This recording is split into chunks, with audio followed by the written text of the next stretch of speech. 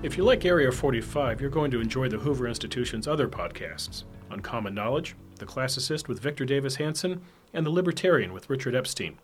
Subscribe now to the Hoover Podcast at hoover.org/podcasts. That's hoover.org/podcasts. Hoover Podcast, Ideas Defining a Free Society. Hello, it's Tuesday, September the 17th, and welcome to Area 45, a Hoover Institution podcast examining the policy avenues available to the 45th President of the United States. I'm Bill Whalen, the Virginia Hobbs Carpenter Research Fellow at the Hoover Institution. My guest today in our studio here in Hoover's Washington, D.C. office is Danny Heil. Danny is a Hoover Research Fellow, his focus being the federal budget, tax policy, and federal anti-poverty programs. He's also written extensively on the perils of telecommunication regulations and the economic effects of e-business. Danny Heil served as Governor Jeb Bush's economic policy advisor during the 2016 presidential campaign, counseling him on the federal budget, tax policy, and the federal anti-poverty programs. Danny received a master's of public policy degree with a specialization in economics and American politics from Pepperdine University, which tells you that his heart is in Los Angeles, and he's wearing a blue shirt today. You bleed blue, don't you? You're a Dodgers fan. Indeed. So Danny and I have baseball in common. In case you haven't noticed, we have a little baseball sitting here between us, but we're on different ends of the baseball spectrum. I am a Washingtonian by birth, which makes me a Baltimore Orioles fan by adoption, which means that I suffer. And right now, Danny, I sadly look at the standings and I look for one thing. Is there any way the Orioles could get to 53 wins and avoid 110 losses? You, my friend, sit up in the penthouse. I'm wondering if the Dodgers can double that. High atop Mount Olympus, and the Dodgers looking every bit like a World Series team again. Let me ask you a question, though.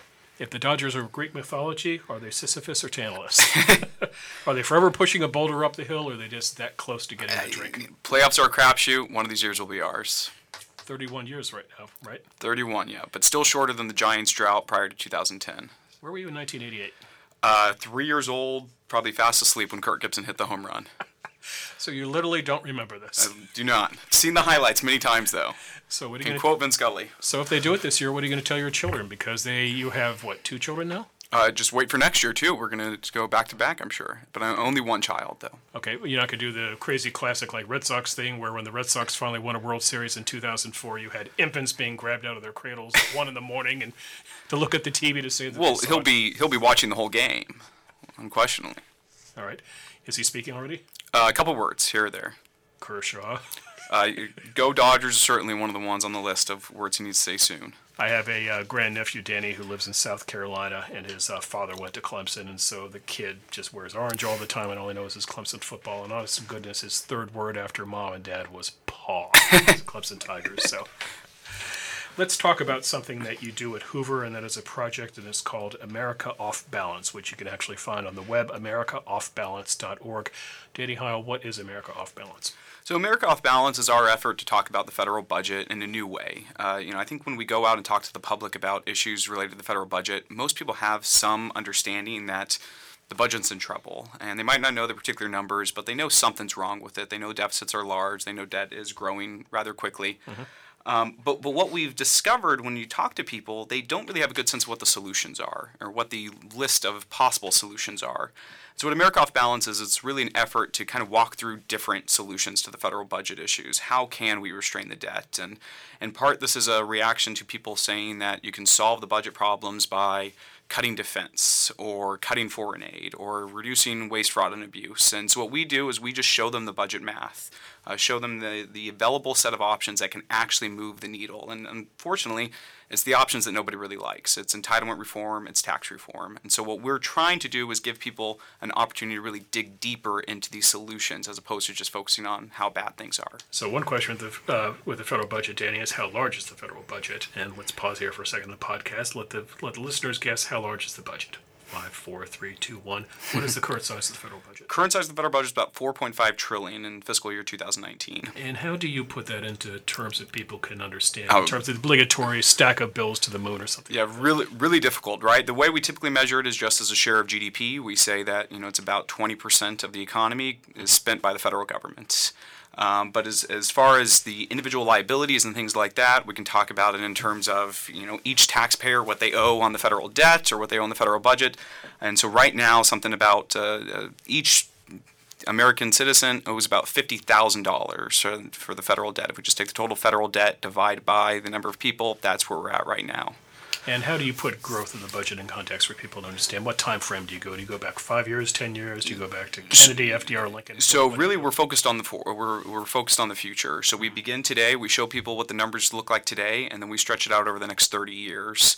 And we can dig back and go into the historical budget, but the reality is that we have certain programs, entitlements, mainly Social Security and Medicare, that are growing from this point forward, and they're growing much faster than the rest of the budget.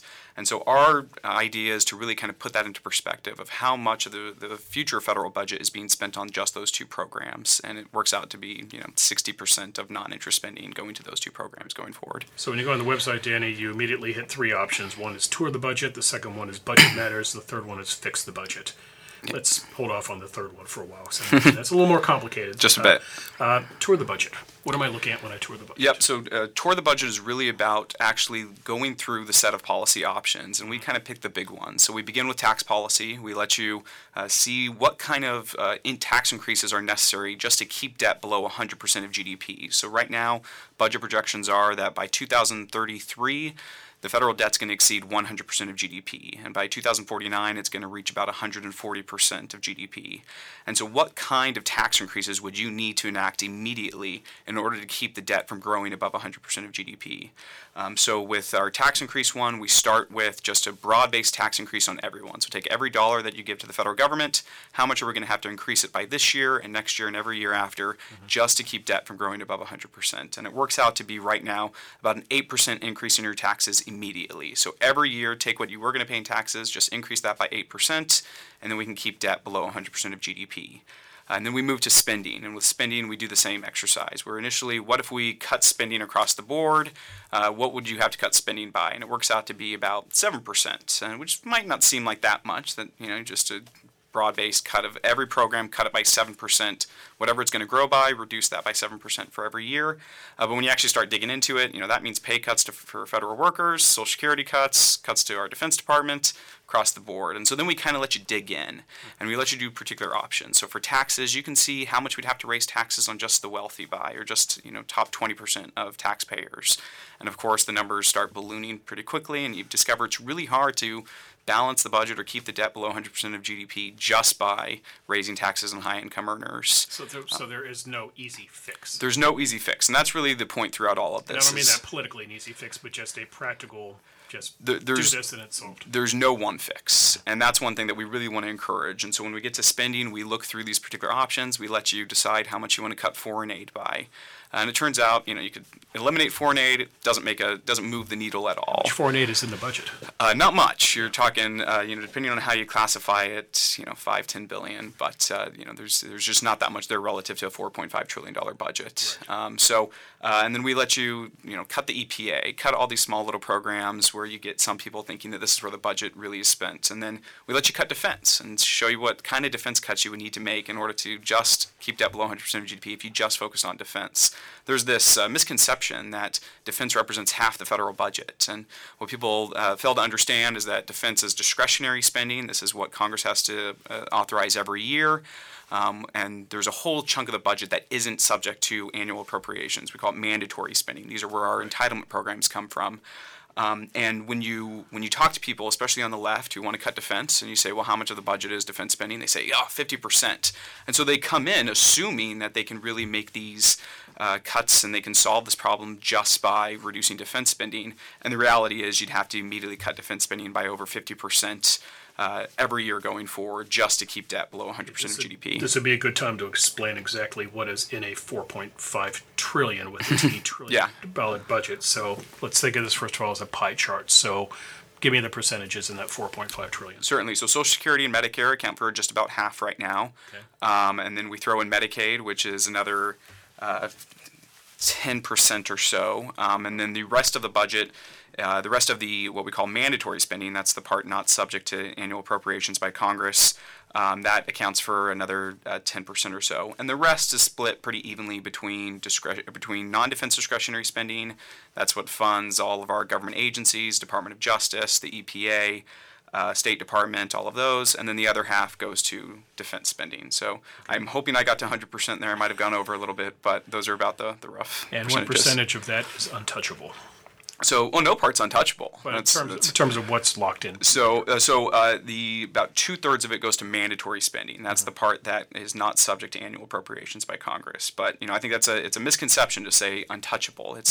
These are parts that not only require Congress to make changes occasionally, but in the case of, say, Social Security and Medicare, there are trust funds that when the trust funds go to zero, at that point Congress has to act. Otherwise, there's actual cuts baked into the legislation. So I think what we've discovered is Congress really kind of likes that logic that these are untouchable. We don't need to think about them. But if we're going to solve the budget problem, we have to look at those programs.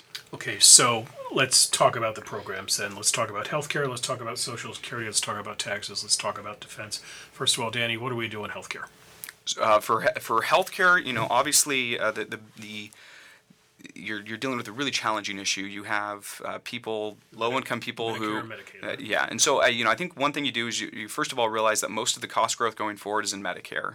Right. This is for senior citizens. Right now, you're looking at it accounts for 20% or so of the budget. Within the next 30 years, it's going to account for a third.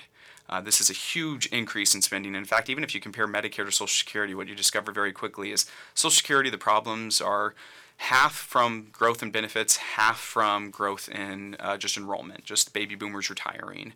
When you turn to Medicare, it's the growth over the next 30 years in Medicare from enrollment is about 50%. So the enrollment's going to rise by about 50% over the next 30 years. Benefit levels are projected to rise by 150% over the next, and that's adjusted for inflation. So these are massive increases in spending per enrollee. So the reality is for Medicare, the set of available options aren't good. The options are you pass it on to seniors or you raise taxes to finance the program, and neither of those are really politically popular. There are options. The biggest one on the right that we often talk about is premium support, and that's essentially shifting Medicare from a open-ended, we'll just pay for 80% on Part B of 80% of your medical costs going forward, to instead we're going to give you a subsidy to go out and purchase a private health insurance plan. And that might seem extreme to some people who are on traditional Medicare, but if you're on Medicare Part C, that's what it's otherwise known as Medicare Advantage. Right. That's what we have now with Medicare Advantage, essentially. The system has problems, but that's the best option going forward if we're actually going to contain costs. But make no mistake, that's passing on some costs to seniors, and that's politically very challenging for anyone who's wanting to see real change in this program. Right. So we've now immediately embarked on fixing the budget by doing it on the backs of the senior and the poor. There we go. And I would say you can absolutely structure these changes in ways that avoid hurting the poor. And in fact, I think a lot of the things when we talk about why we should be concerned about the future of the federal budget, it's that the danger is that we would end up balancing this on the backs of the poor, that Medicare is too politically hard to do, Social Security is too politically hard to do. And even though those are the two programs that definitely benefit wealthier seniors more than others, those are the programs that become untouchable. And you're certainly California well, and you can go back to 2009 and look what they did when they were in a recession, and they didn't touch pensions much. They touched low-income programs, education, infrastructure, all of those things that every citizen really should be concerned about. And the danger is, if we go too far down this road, that's where we're going to be making cuts to the federal budget in the future. It's going to be these low-income programs. It will be infrastructure, it will be defense, it will be all those other parts. And Social Security and Medicare will be left growing. And I'm glad you mentioned unneeded. California, because the pension obligation is a monster just sitting over the horizon, which no politician wants to go near. Yep, exactly. There's definitely an analog. All right, walk me through Social Security. So Social Security is much easier than Medicare. Social Security, the way that we reform policy-wise, it's a pretty straightforward fix. If you're familiar with the way Social Security works, the benefit formula grows at wages, average wages in the economy. And what that means is over time, benefits don't rise at prices. Benefits will actually rise faster than prices. So each subsequent generation of retiree is getting a larger real benefit. Adjusted for inflation, they're getting more. And so the way we fix that is just by changing it from a wage indexing system to a price indexing system. And the great thing about that fix is that we're not cutting anyone's benefits. No one's losing their Social Security revenue. In fact, a current recipient on Social Security would not even notice the difference. There'd be no change to them whatsoever. The only difference we're changing is we're going from a system where we're promising these unrealistic future benefits, and we're changing it to realistic future benefits that are no lower than today's levels. So it's a much easier policy fix. Now, convincing a politician to actually go forward and reforming, that's a whole other issue. That the AARP, the left, you'll have these significant outrage of, oh my goodness, they're going to cut your benefits. And I would challenge policymakers who are concerned about this program, to realize that if you got it passed, if you actually pushed this through, at that point it would be very clear to senior citizens that, oh no, my benefits weren't affected by this. That I was being lied to when I was told that the only reform to this program that Republicans want are something that would take benefits away from me. Let me throw a few political buzzwords at you. Opting out, privatization. So for Social Security, I think when it comes to privatization, that ship has probably sailed, at least in the near term. When we talked about privatization in the late 90s, you ended up you had massive surpluses, Social Security surpluses. The payroll tax revenue coming in was much larger than the benefits going out, and so there was an opportunity then to do something like that. But now we're in a situation where every year benefits are in excess of payroll taxes coming in. The trust fund, whatever we believe about the trust fund, it's shrinking now because we're having to take from the rest of government to fund Social Security benefits. And so when, back in the 90s, great idea, would love for it to happen now, but the reality is the budget math just isn't there. What did Bush 43 White House, what did they try to go after? Because this is part of his second term. Soon after he got elected, they put forward a Social Security reform. And they included some privatization elements in there. You take a small share of your contributions to payroll tax and allow you to invest in private accounts. So partial privatization. Yeah, exactly. But the hard part is funding existing retirees' benefits. Mm-hmm. The Social Security is a pay-as-you-go system, which means you got to find money somewhere to pay for that Social Security recipient who needs their check.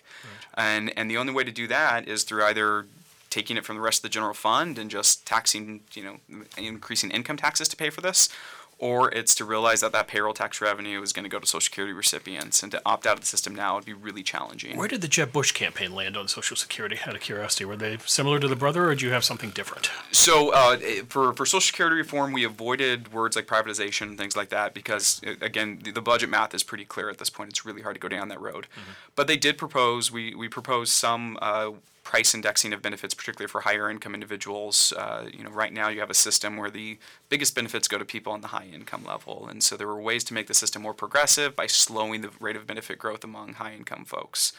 Certainly Social Security is an issue where any politician is leery to go after, and the type of reforms that were on the table on any of the candidates that were talking about Social Security reform, they were pretty limited, and rightfully so, because politically that's not a winner, particularly when you had people on the stage like our current president or Mike Huckabee telling us, or even John Kasich, who was saying that Social Security wasn't a problem, that people had paid into the system, and there's plenty of money there, and the trust fund's fully funded. So it's a really hard argument to make when you're a serious candidate wanting to actually push back and say no, that these programs are in trouble, and if we want to make sure these programs survive for the long haul and continue to provide support to low-income senior citizens, you need to reform them. Okay, now take us through taxes, which is both raising taxes but also keeping tax cuts permanent. Yeah, so I think when you look at the TCJA, which was the recent tax cut 2 years ago, great things in it. TCJA standing for Tax Cuts and Job Act, okay. And so this was the 2017 Tax Act. Mm-hmm. We welcome lower corporate tax rates. I think that's something that is important to grow the economy. Right. The personal income side of things, I think you can look a lot of what was there and chalk it up to politics, not actual policy. This wasn't designed to grow the economy. This was designed to make sure families with children were happy about the tax plan. And as a dad, after the tax cut was passed, I'm quite happy with that part of the tax plan. But it wasn't there for growth. And if we want a tax system that is equitable but also designed to grow the economy, a lot of the personal provisions of the tax cuts, you could have some problems with, and particularly when we know what debt levels are going forward. And I think the reality is if we know what the federal budget looks like, if we hop on America Off Balance and you can see what the numbers look like, very quickly you realize that unless we're able to exercise significant spending restraint, we're going to increase taxes at some point. Mm-hmm.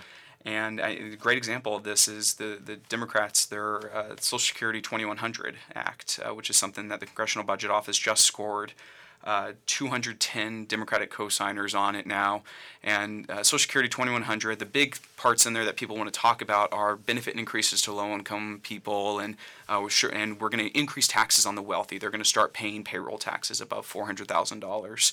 But what's buried in this is actually a tax increase on all Americans. That they are proposing to bump up the payroll tax from the Social Security payroll tax from about 12.4% to 14.8% over the next 20 years. So they're proposing a 20% or 15% increase in the Social Security tax in order to fund the program. And so what we see is Democrats are already kind of laying the groundwork for raising taxes to fund the social system that Americans love. Right. And so when it comes to the TCJA or other tax legislation, we need to be very careful about pushing for permanent extensions of these when we know that others want to increase taxes in other ways. And eventually, one way or the other, you're going to need benefit cuts or tax increases.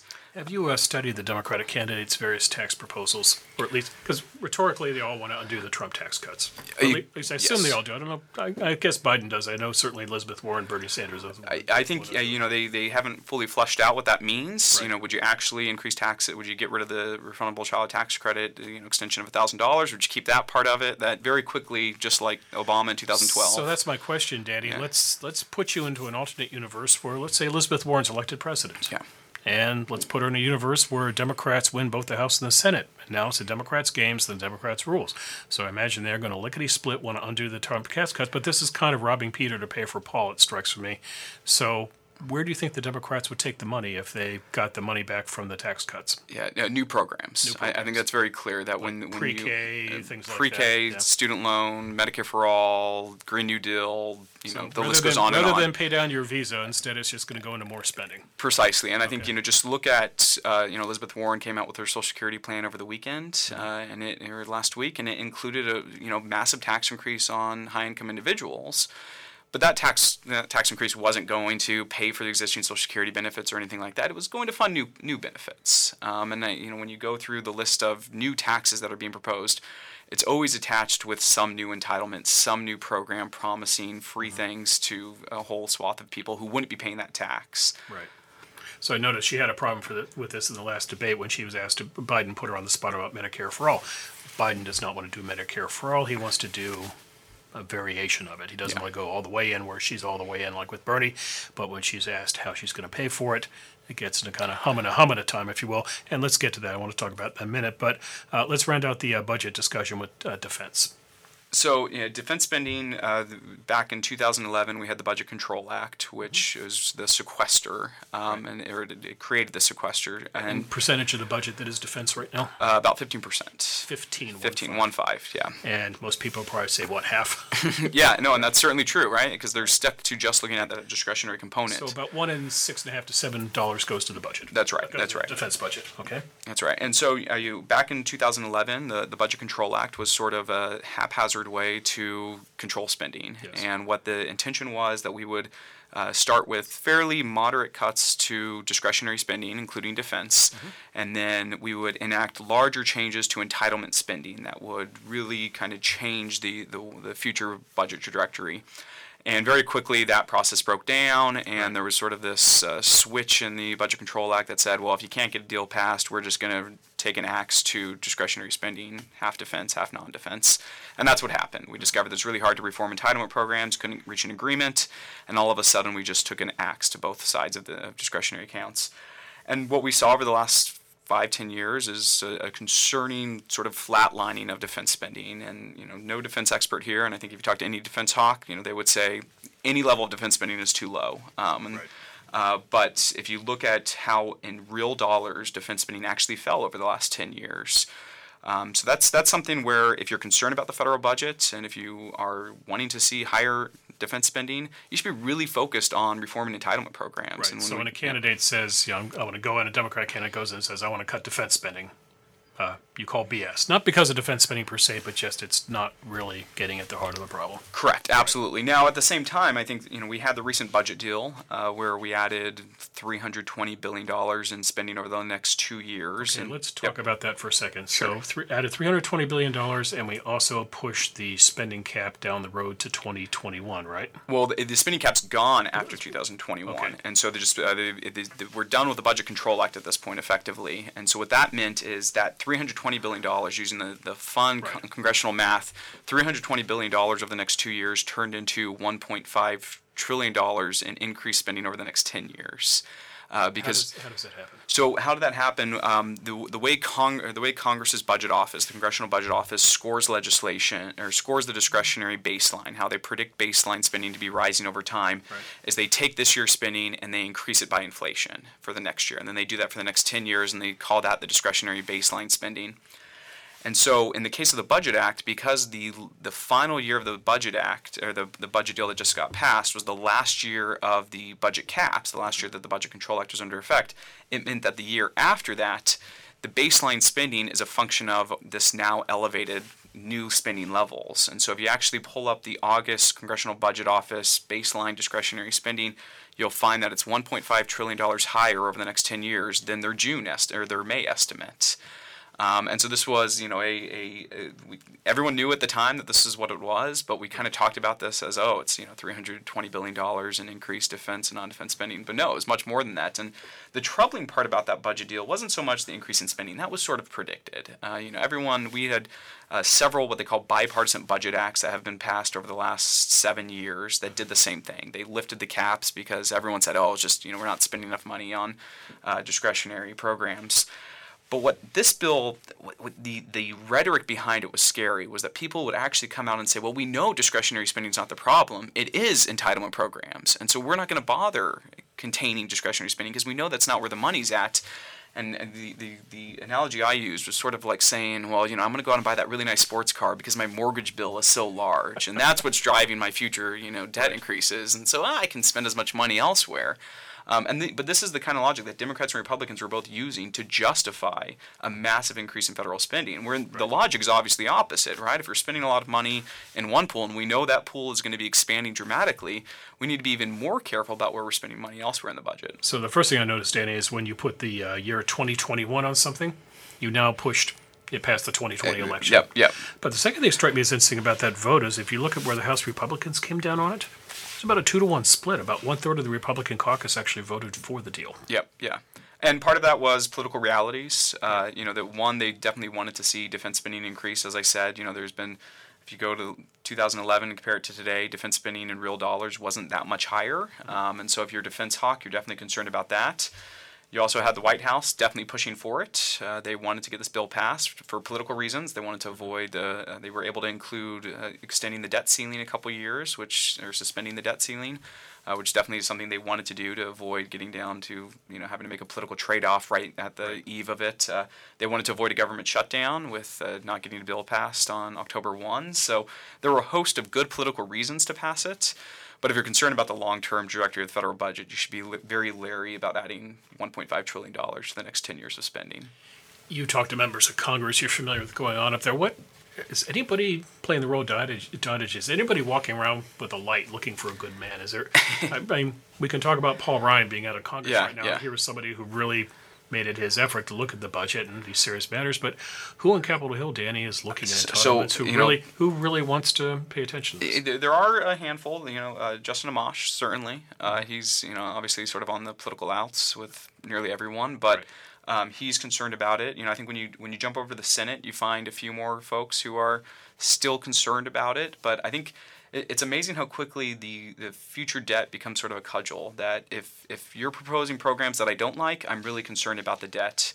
If you're proposing programs that I do like, well, these are good programs and we can afford it. And that's what we've discovered, pretty much across the board. There's always some program that a congressman's going to be willing to push for, even if it's adding to the debt. Right. Now, you work with John Cogan on these matters, right? Yep. And for those who are not familiar with John Cogan, he is a senior fellow at the Hoover Institution, and he worked in the Office of Management and Budget for Ronald Reagan. John must be horrified by this situation. It's job security for him, certainly. He always has something to talk about.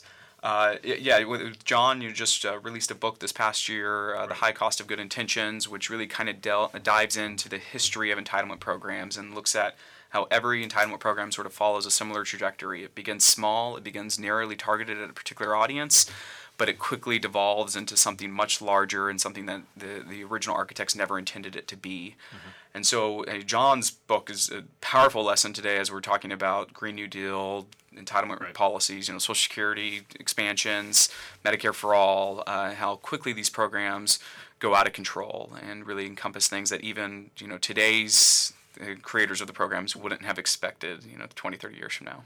Have you had a chance to sit down and talk to Rob Portman about these matters? Have not.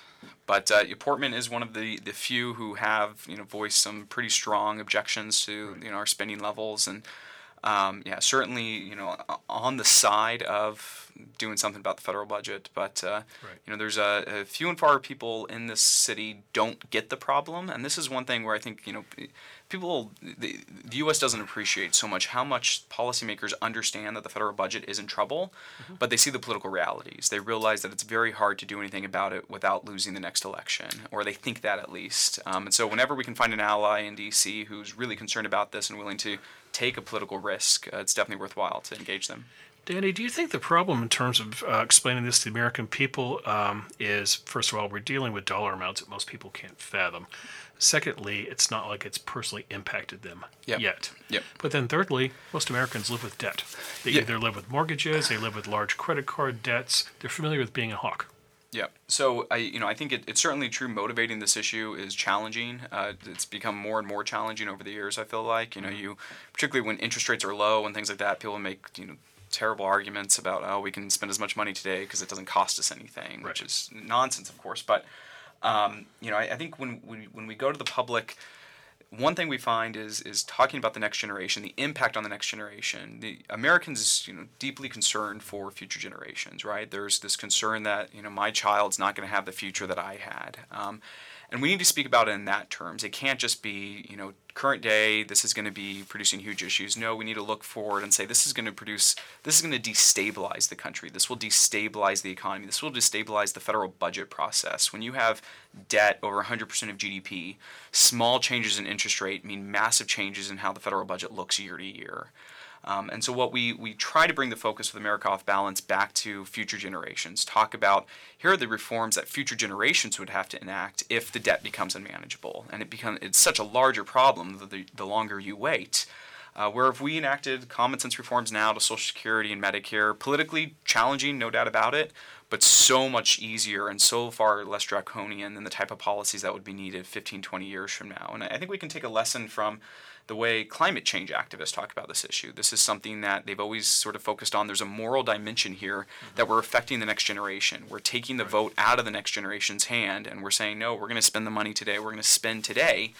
And so, we need to talk about it in that same sort of logic, that this is a threat to the future prosperity and security of the next generation. So that's a great segue to get into the Green New Deal.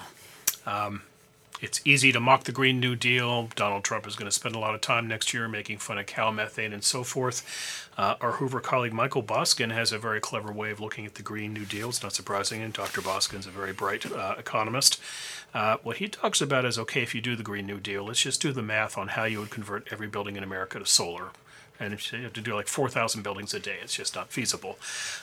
Let's take it from another angle, though, and that's just the pure dollars involved here. Yeah. So, the American Action Forum has done a score on it, and it's, several trillions of dollars. I forget the exact number, but far more than the country could ever afford. And I think if we take a step back and we say, if you're concerned about climate change, there is something that would offer far more bipartisan support than this deeply bureaucratic, let's regulate everything approach that the Green New Deal takes. And that's a carbon tax. This is something that certainly Dr. Boskin talks about, where, there's this option to give the private sector an incentive to consider the cost of their carbon emissions. George Shultz's approach. George Shultz's approach, certainly. And when we actually think about what that could mean for the federal budget. The carbon tax could be a way to finance or to pay off a portion of the debt. There's that ugly word tax attached to it. It does. It absolutely does. And this is part of the problem with making good public policy in the U.S. in 2019. Can you find a better synonym to tax?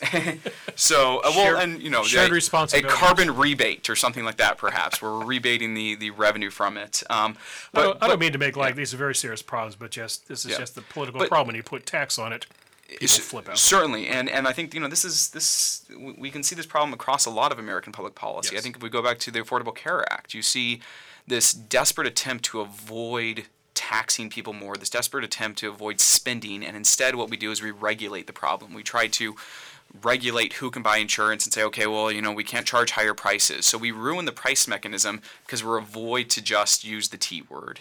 Mm-hmm. And if back in 2011, I would have disagreed with it, but if back in 2011 or 2010, Democrats in Congress would have said, let's tax people to pay for sick people's health insurance, right, I think that would have been a much better outcome than what we have now, which is a disordered health insurance market largely created by the Affordable Care Act's regulations. And so I think the Green New Deal is that same type of thing. Let's find ways to regulate it. Let's find ways to not put costs up front, but instead tell people that you can get that free lunch. And if you're concerned about climate change, you should be really concerned about these type of silly policies that are promising these free lunch. It's a lot harder to convince someone to buy that food that I'm selling you when right around the corner there's that free lunch being offered to you. And that's the Green New Deal. It's making it harder to actually move the needle forward on getting a policy that would actually change future emissions. Now let's talk a little Medicare for All. Again, something very easy to demonize. You can throw out the word socialized medicine. You can point people north to Canada and show awful waits for care and so forth.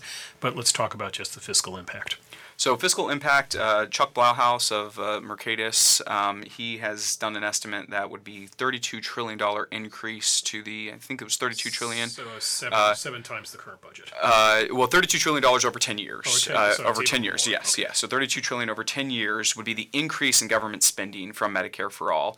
And that was actually it was a generous reading of current Medicare for All legislation. How do you come up with that kind of number, $32 trillion? Well, it's actually pretty easy. Medicare for All is fairly easy to score because what you can do is you can just say, well, how much are we projecting healthcare spending? Let's transfer over to the feds and then make some assumptions about with the Medicare for All. Typically, these scores assume that reimbursement rates for doctors would fall because they'd be able to get they'd be able to use Medicare reimbursement rates. Blauhaus incorporated that argument and then said, well, it's pretty unlikely that doctors are going to be willing to accept the kind of reduction in payments. And then they say, we'll save some money on administrative costs too. But otherwise, it's just what are we spending today? And then you have to add a little bit more in for people who don't have health insurance who would now increase their health care expenditures. But it's a pretty easy. It's arithmetic is really what it is. You could push back and say it's not going to cost $32 trillion because guess what? You have to wait so long for your health care. You're not going to get that treatment. You'll die. And that's the question. Is ultimately we begin with this idea that you can just give everyone health care and you can get more. But ultimately, at some point, policymakers will have to decide between restricting access, wait lines, and things like that, or drastically increasing spending as doctors refuse to accept patients in this new system. Right. And so the costs that have been suggested, which are still astronomical, $32 trillion, and the argument for that $32 trillion is, well, we're already paying that in the form of health insurance premiums, and so now we just be paying it to the federal government instead, and so it's not that much. But we know that over a very short time, these programs would run out of control. They would either doctors would just flee the program, which means that you'd have to increase reimbursement rates to keep doctors in it, or you'd have incredibly restrictive access to medicine. And we know one thing: the American public wouldn't accept that, and so you'd be talking about massive cost overruns very quickly that would dwarf current spending on the federal budget or even on health care. Mm-hmm. Okay. Then finally, permanent extension of tax cuts. So, as I alluded to earlier, I think a lot of the permanent parts, the temporary parts of the TCGA, these are parts that were there to get it across the finish line. These were not parts that were really oriented towards economic growth. They were parts that convinced that 51st senator or the 50th senator to vote for it. And so I think we would be foolish to just say, let's permanently pass the whole thing. We should take a much more deliberate approach in deciding what parts are necessary for growth and what parts are really just a political giveaway. And that's easy for me to say, right? Because I work at a think tank. I'm not on the Hill trying to convince people to pass this permanently. Right. Now, I gave you that alternate universe where it's Democrats running the show, calling shots so the tax cuts go away. But what about the other universe where Trump is reelected and Republicans get both chambers of Congress? Would you know the Hill better than I do right now. Is your sense that they would automatically go for a permanent extension, or would there be a nuanced debate? Politically, it would be a full-on extension, and I think that's ill-advised when you look at the future federal budget. Okay. So we're doing the classic think tank here. We want a nuanced conversation. Absolutely, and I think particularly when you speak to people on the Hill, they're frustrated with certain parts of the individual side of the tax bill. That it's been very hard to actually build out Section 199A, which is the provision that gives a 20% deduction to small business owners. It's been very hard to write the rules around that policy in ways that don't lead to tax avoidance strategies that weren't intended by the original architects. So, I think when you go section by section, TCJ was the best we could get perhaps in 2017, but it's not what we need going forward necessarily if we wanted a tax plan that is oriented towards growth and can raise revenue needed to fund the programs that Americans love. Okay, so you have sat down and you've tried to balance the budget, yes? Many times, yes. I had to practice it. Many times, yes. You've done it many ways. Yes. Okay, take me through some of the scenarios. So first of all, take me through just kind of the craziest way that you did it. The craziest way. Well, you can certainly try to do this by taxing high-income individuals more, and very quickly you discover that you can do it. But if you just have a rudimentary model that sort of accounts for. I'm guessing there are three avenues here, Danny. I'm guessing avenue number one is I'm going to have to do taxes are going to kind of lead the way. There's going to be budget cuts, but there's going to be a painful tax cut. The second avenue would be, budget cuts are going to lead the way with a little taxes. And then the third would be what? No taxes, all budget, or all taxes, no budget? Actually, there might be four avenues. So, the preferred way is probably some combination, led by entitlement reform. I think that's where certainly, as I've said, that's where 2/3 of the future spending is going. And so if you don't reform Social Security, Medicare, it doesn't matter what you do elsewhere. You can try to do this through raising taxes on the wealthy, but very quickly you discover there's not enough money there, and the money that is there, if you tax it at really high rates, you end up with economic distortions that mean a smaller economy going forward. Mm-hmm.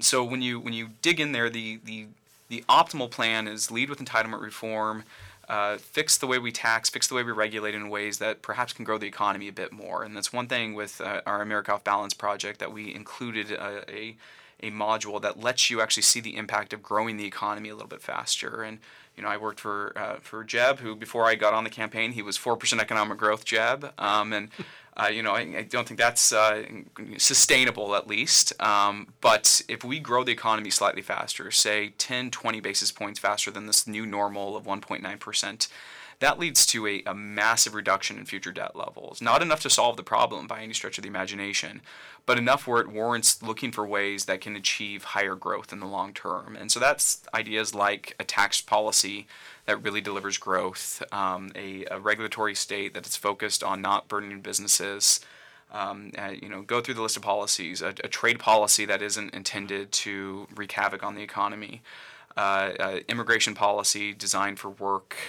There's a whole litany of policies out there that all of Hoover Fellows speak to often that can certainly bump up that growth rate a little bit. It might not be 3%, but the tax calculator the calculator that we've built into the America Off Balance predicts that if you have a 0.5 percentage point increase in growth, which is a lot. I mean, you're talking about a 20% increase in projected growth rates. That gets debt below 100% of GDP.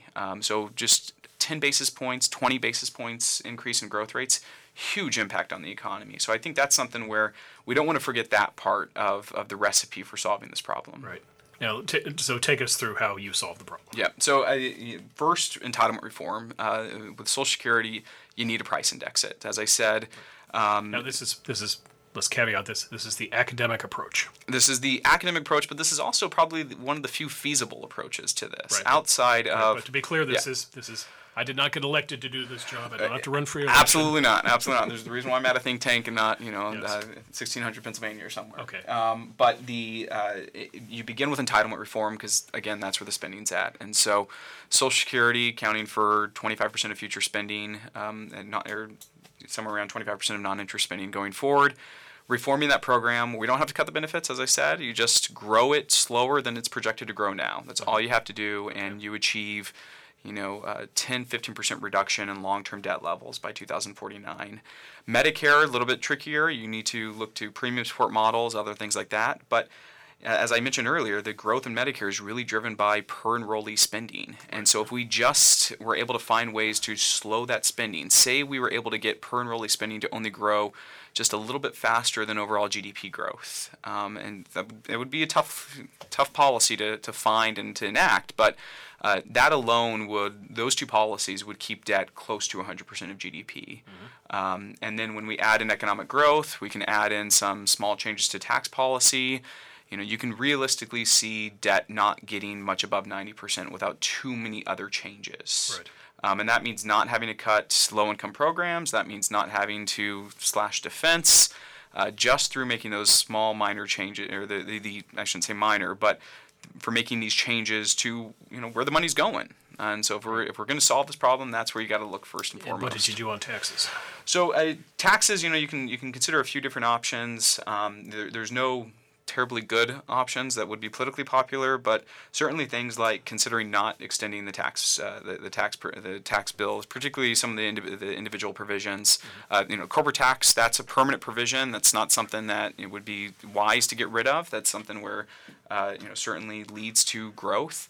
But items on the whether it be changing the way the base of the tax code, getting rid of some individual deductions, getting rid of itemizing generally. If one of the products that we mentioned or that America Off Balance has is our Budget Matters site, which we have a list of different budget options that I sort of walk through. And the tax ones are always, what if we repeal SALT? What if we repeal the state and local income tax deduction? Right. Get rid of, and this would be the time to do it. Right now, if you take SALT, for instance, state and local tax deduction under the TCJA has been capped at $10,000. Right. Very few people are benefiting much from it at the moment. Come 2026, if the tax bill isn't extended, that's where you look. You have this massive increase in the state and local tax deduction at that point. So if we were to just wholesale replace it now or repeal it now and just say nobody gets the tax deduction anymore, long term that's actually large savings, particularly after 2026 when the temporary provisions expire. And so it's things like that. It's things where if we want to make the tax code pro-growth, base narrowing things like that, the itemized deductions, mortgage interest deduction, right. State and local, these are places where you can look, have no impact on long-term economic growth, create more revenue, and also you reduce some distortions that we've created through the tax code by encouraging states to have really poor fiscal policies. Right. So that's the one tax area where I think you can get most conservative economists and even economists across the board in favor of, right? Broad-based low rates. And broadening the base through getting rid of the state and local tax deduction makes a whole lot of sense. Right. This is usually the point in the conversation where somebody says flat tax. So you need Alvin Rabushka on the show to talk about that.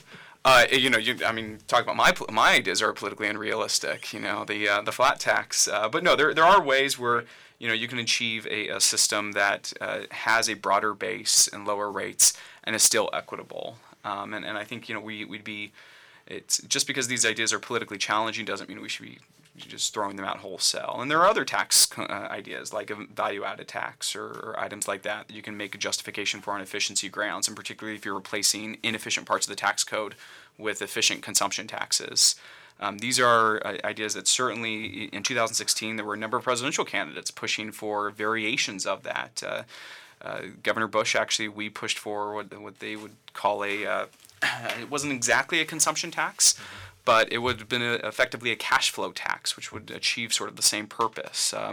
You had, you had Rand Paul pushing for what was essentially a flat tax. You had Ted Cruz pushing for something similar. So there's support for it in some circles, and you can certainly make an argument that it is far more economically efficient to do so, but I think in the meantime, you kind of have to work within the existing code, which is what we discovered in 2017, which means looking at base broadening activities like getting rid of SALT. Let's assume that there's still an Area 45 podcast in 2019, but it's a different 45 in the White House, and it's Jeb and not Donald Trump. Would Jeb Bush have done a tax cut like Donald Trump? There would have been certainly components. That would look very similar. I think there's been, when you look at what actually got passed, you could pull parts out of Rubio's plan that was proposed in 2016. You could pull parts out of Jebb's plan. We proposed a massive increase in the standard deduction. We proposed, a corporate tax cut of, I think, down to 20% is what we were proposing. You go to Rubio's plan. Rubio was proposing things that are equivalent to what the Section 199A was. Right. So, I think no matter which candidate would have gotten in there, you would have gotten a pretty similar tax plan to what we saw under And in that Trump. universe, Danny Heil, you may be sitting over in that very beautiful old federal building, the OMB, crunching numbers for the Bush presidency. Would the budget look much different, though, than it does today? I would hope so, but politically, I think it's a challenge no matter who would have been in there. Well, again, not to play coulda, woulda, shoulda, but what do you think a Jeb Bush president could have done differently? He would have walked in with a Republican Congress. So in theory, he said, "Okay, I'm here. Paul Ryan, let's talk about what to do in the budget." But again, what options do they really have in this political environment? So, it's easy to assess Donald Trump as part of the problem here because he does not have any interest in entitlements. And it's easy to blame Congress because when in doubt, let's blame Congress.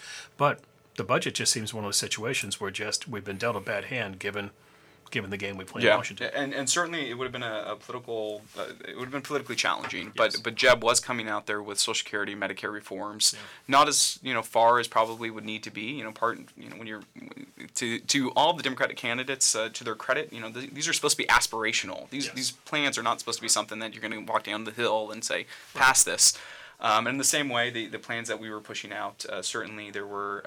Not as far as we needed to go, but in the case of Medicare and Social Security, there were certainly efforts to deal realistic with these programs. So with Medicare, there was a premium support model proposed. If I recall correctly, it was almost 4 years ago we were proposing these policies.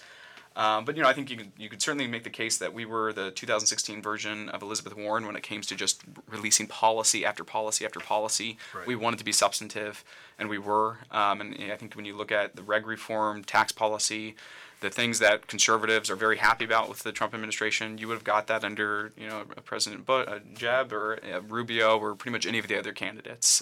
Universally, these are the things. Now, when it comes to trade policy, when it comes to immigration, you would see a very different perspective that I think we'd be better off for. Right. So there's an old saying in politics that when a politician is talking about something that nobody really is interested in, they're offering a solution in search of a crisis. But it seems to me the challenge with the budget, Danny, is that you're going to need a crisis to really get a solution here. So without being too doom and gloom here, what are the coming crises when it comes to the budget and how it affects Americans? Yeah, so I wouldn't say necessarily crisis. I would say challenging moments. You have when the trust funds go insolvent, the Social Security Trust Fund particularly. At that moment, under current law, the Social Security Administration is required just to cut benefits immediately. So they can only pay out what they get in from payroll tax revenue. And so at that point, Congress is going to have to do something. And if Republicans happen to be in power at the time, that means you can enact some pretty significant Social Security reforms. If Democrats are in power, what we've seen with their recent Social Security 2100 Act, they're just going to pass along the payroll tax to the payroll tax increase. How many years down the road is this? So 2033 is current projections, but it could be sooner than that. If you have a recession that lowers payroll tax revenue, and if Congress increases benefits or does anything else.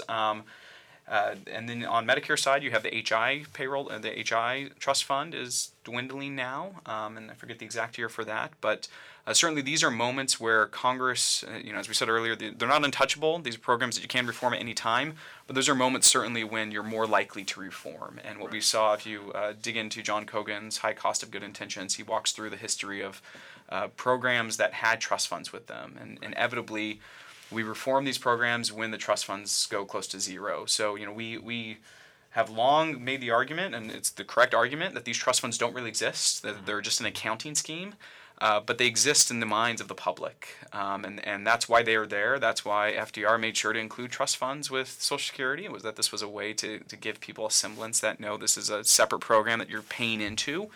And so now that kind of works to our political advantage a little bit, because now the trust funds are dwindling. Now it's time where we can say every dollar that's ever been paid into Social Security, it's going out to recipients. Right. And come 2033, we have to do something if we're going to solve the problem. We have talked a lot about deficits, but we haven't talked about debt. And there's a difference here, an important distinction. We're talking about trying to balance the federal budget, at least bringing the federal red ink under control. Meanwhile, the United States is horribly. How much is the national debt right now? So national debt's about $16 trillion in debt held by the public. It's a ridiculous spinning clock that you can see. Yes. Yeah, well, you'll hear two numbers. You'll hear $22 trillion, which is what they call gross debt, and then you'll hear $16 trillion, which is the debt number that probably matters for economic purposes. What's the difference between the two? So gross debt includes the trust funds, intergovernmental transfers. It's sort of it's obviously a fairly technical argument, but we have $16 trillion in outstanding securities that are owned by the Fed, owned by private sector in the U.S., or owned by foreign actors. Then we have an extra $6 trillion that is owed by one part of government to another part. So Social Security Trust Fund, that's the big part, somewhere around $2-3 trillion, where the U.S. Treasury owes a claim to the Social Security Administration. But Congress at any day could go and say, well, no, we no longer owe that claim. They can't do that with a $16 trillion chunk. So when we focus on the debt, if you jump onto America Off Balance, you'll see we only talk about that $16 trillion number. And politically, probably better to talk about the $22 trillion, but for economic purposes and just for the political realities of what we actually owe, that $16 trillion is a better number to focus on. How do you eliminate $16 trillion in debt? You don't. You just got to find a way not to grow it as fast. Okay. So I think reducing it would actually require surpluses. That's the reality. So unless you have a plan to balance the budget and actually have surpluses from here forward, you're not shrinking the debt. And now you can shrink it relative to the economy, and that's really should be our goal, is going forward, making sure that deficits are not large enough where we actually are adding to it, growing it as a share of the economy. Right now, it's at 75% of GDP, growing to 80% in the next couple of years.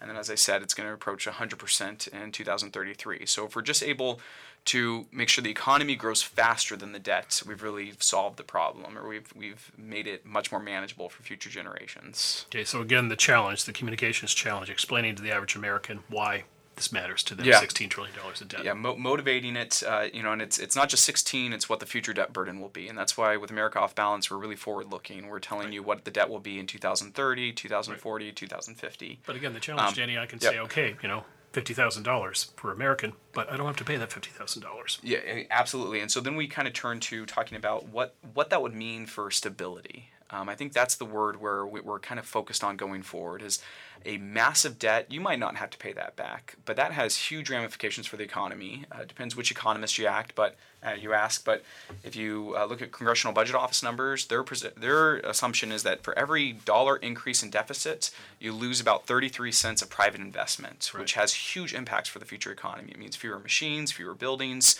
lower wages going forward, and ultimately fewer economic opportunities for American public. So you focus on that. You focus on the fact that when you have so much of the federal budget that's going towards interest payments, that reduces the flexibility of future policymakers. It means in the next recession, in 2009, we were able to double the national debt in just a couple of years, the federal debt in just 2 years, or 2-3 years, to fund huge increase in government spending and tax cuts to make sure we prop people up during the recession. Will future policymakers have that kind of flexibility if debt's at 100 or 120% of GDP? You're reaching points where there's certainly you're reducing flexibility. And I think when we're talking about stability, I think one thing to keep in mind is there's certainly this new talk, whether it's modern monetary theory of this debt doesn't matter, or even just general sense of we can manage the debt. A lot of that assumes that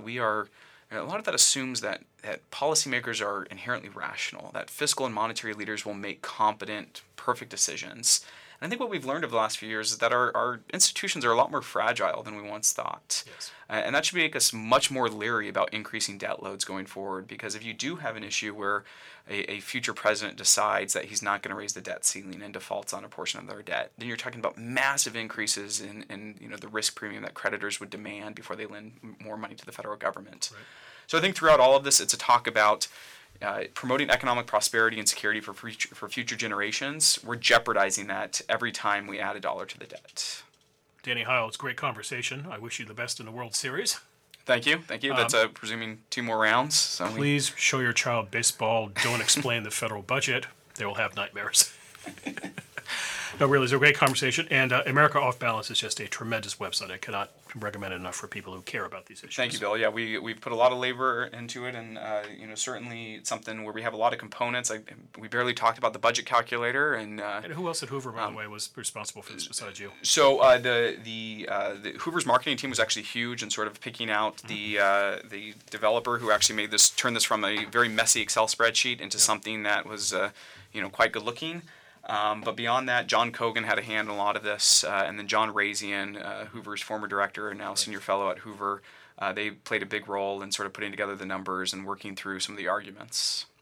But certainly the budget calculator is the part where we spend most of our time at these days, and what that is, that actually lets you make the numbers and lets you pick out different policies and see the impact of those. But it's been a labor of love, certainly. Yeah. Hey, maybe for the next Day of the Union, we lock them all in that chamber and we put you in there and just have you go through this scenario. Well, and the great thing is our budget calculator is flexible enough where they can each sit there with their own laptop, they can make their own decisions, and once they find the perfect solution, they can raise their hand and say they've done it. You can't come out of this room until you've solved the problem. Exactly. There you go. I love it. Danny, thanks for the conversation. Thanks so much, Bill. You've been enjoying Area 45, a Hoover Institution podcast on the policy avenues available to the 45th President of the United States. This podcast, the budgetary avenues that Washington continues to avoid. If you've been enjoying Area 45, please don't forget to rate, review, and subscribe to us on iTunes. And if you wouldn't mind, please spread the word, get your friends to have a listen. I also recommend that you sign up for Hoover's monthly Pod Blast, which gives you the best of Area 45, Econ Talk, The Classicist, Strategica, The Pacific Century, Education Exchange. We have a lot of podcasts, in case you haven't noticed. Plus fellows' remarks from Hoover events, and hopefully Danny Heil is in that mix. The Hoover Institution is online at www.hoover.org. And while you're there, do yourself a favor and sign up for Hoover's Daily Report, which delivers the best work of Hoover's fellows, including Danny Heil, to your inbox weekdays. The Hoover Institution has Facebook, Instagram, and Twitter feeds. Our Twitter handle is @HooverInst. That's @HooverInst. Are you on Twitter, Danny? I am not, no. You're a serious man, I'm one of the aren't few you? millennials who refuse to be on it. You can find online, however, America Off Balance, and its website is www.americaoffbalance.org. Go check it out, please. For the Hoover Institution, this is Bill Whalen. We'll be back soon with another installment of Area 45. Until then, take care. Thanks for listening.